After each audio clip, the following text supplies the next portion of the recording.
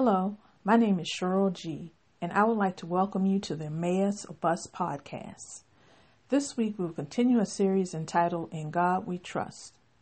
Last week we studied how Paul mentored and encouraged Timothy to trust God not only in good times but also in times of suffering. This week we will study how Jesus stepped down from glory and walked among us. So let's get started and begin part 4 of this series entitled In God We Trust. The title of this episode is called Emmanuel. We'll be reading today from John chapter 1 verse 14, but first let us pray. Heavenly Father, thank you for another day to sit in your presence. This is the day that the Lord has made, and we will rejoice and be glad in it. Thank you, Lord, that you have sent your angels over us to watch over and protect us in our walk.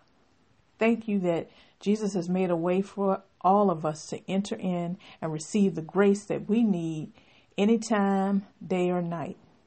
Lord, help us to be more loving towards each other because you are so loving towards us. Teach us, Holy Spirit, that to impart wisdom into our hearts so that we will know clearly what is the will of God. Lord, I humble myself now in your presence. Open my mouth and have me speak life into your people. Give me the words that will edify them and bring them closer to you. Not my words, just yours, Lord. In Jesus' name I pray. Amen. So let's read John chapter 1, verse 14. And the Word was made flesh and dwelt among us, and we beheld his glory, the glory as of the only begotten of the Father, full of grace and truth. I love this verse because it reminds us that we serve a Savior who understands us.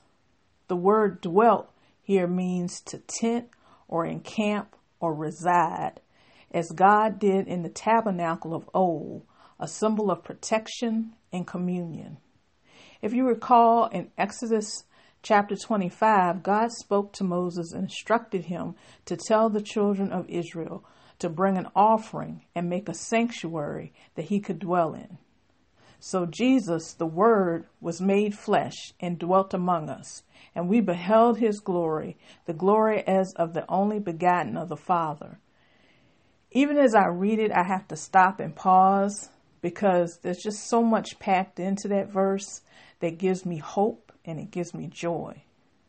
And then you follow up with that last line of full of grace and truth.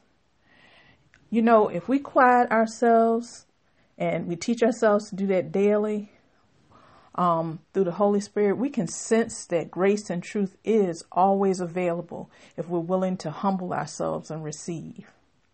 Grace and truth is what we have to train our ear to listen for today, because there are a lot of images and voices that we're inundated with daily.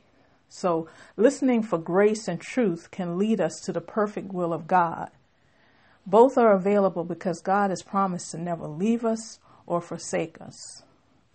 If we study his word daily, the Holy Spirit will give us discernment about what is grace and truth.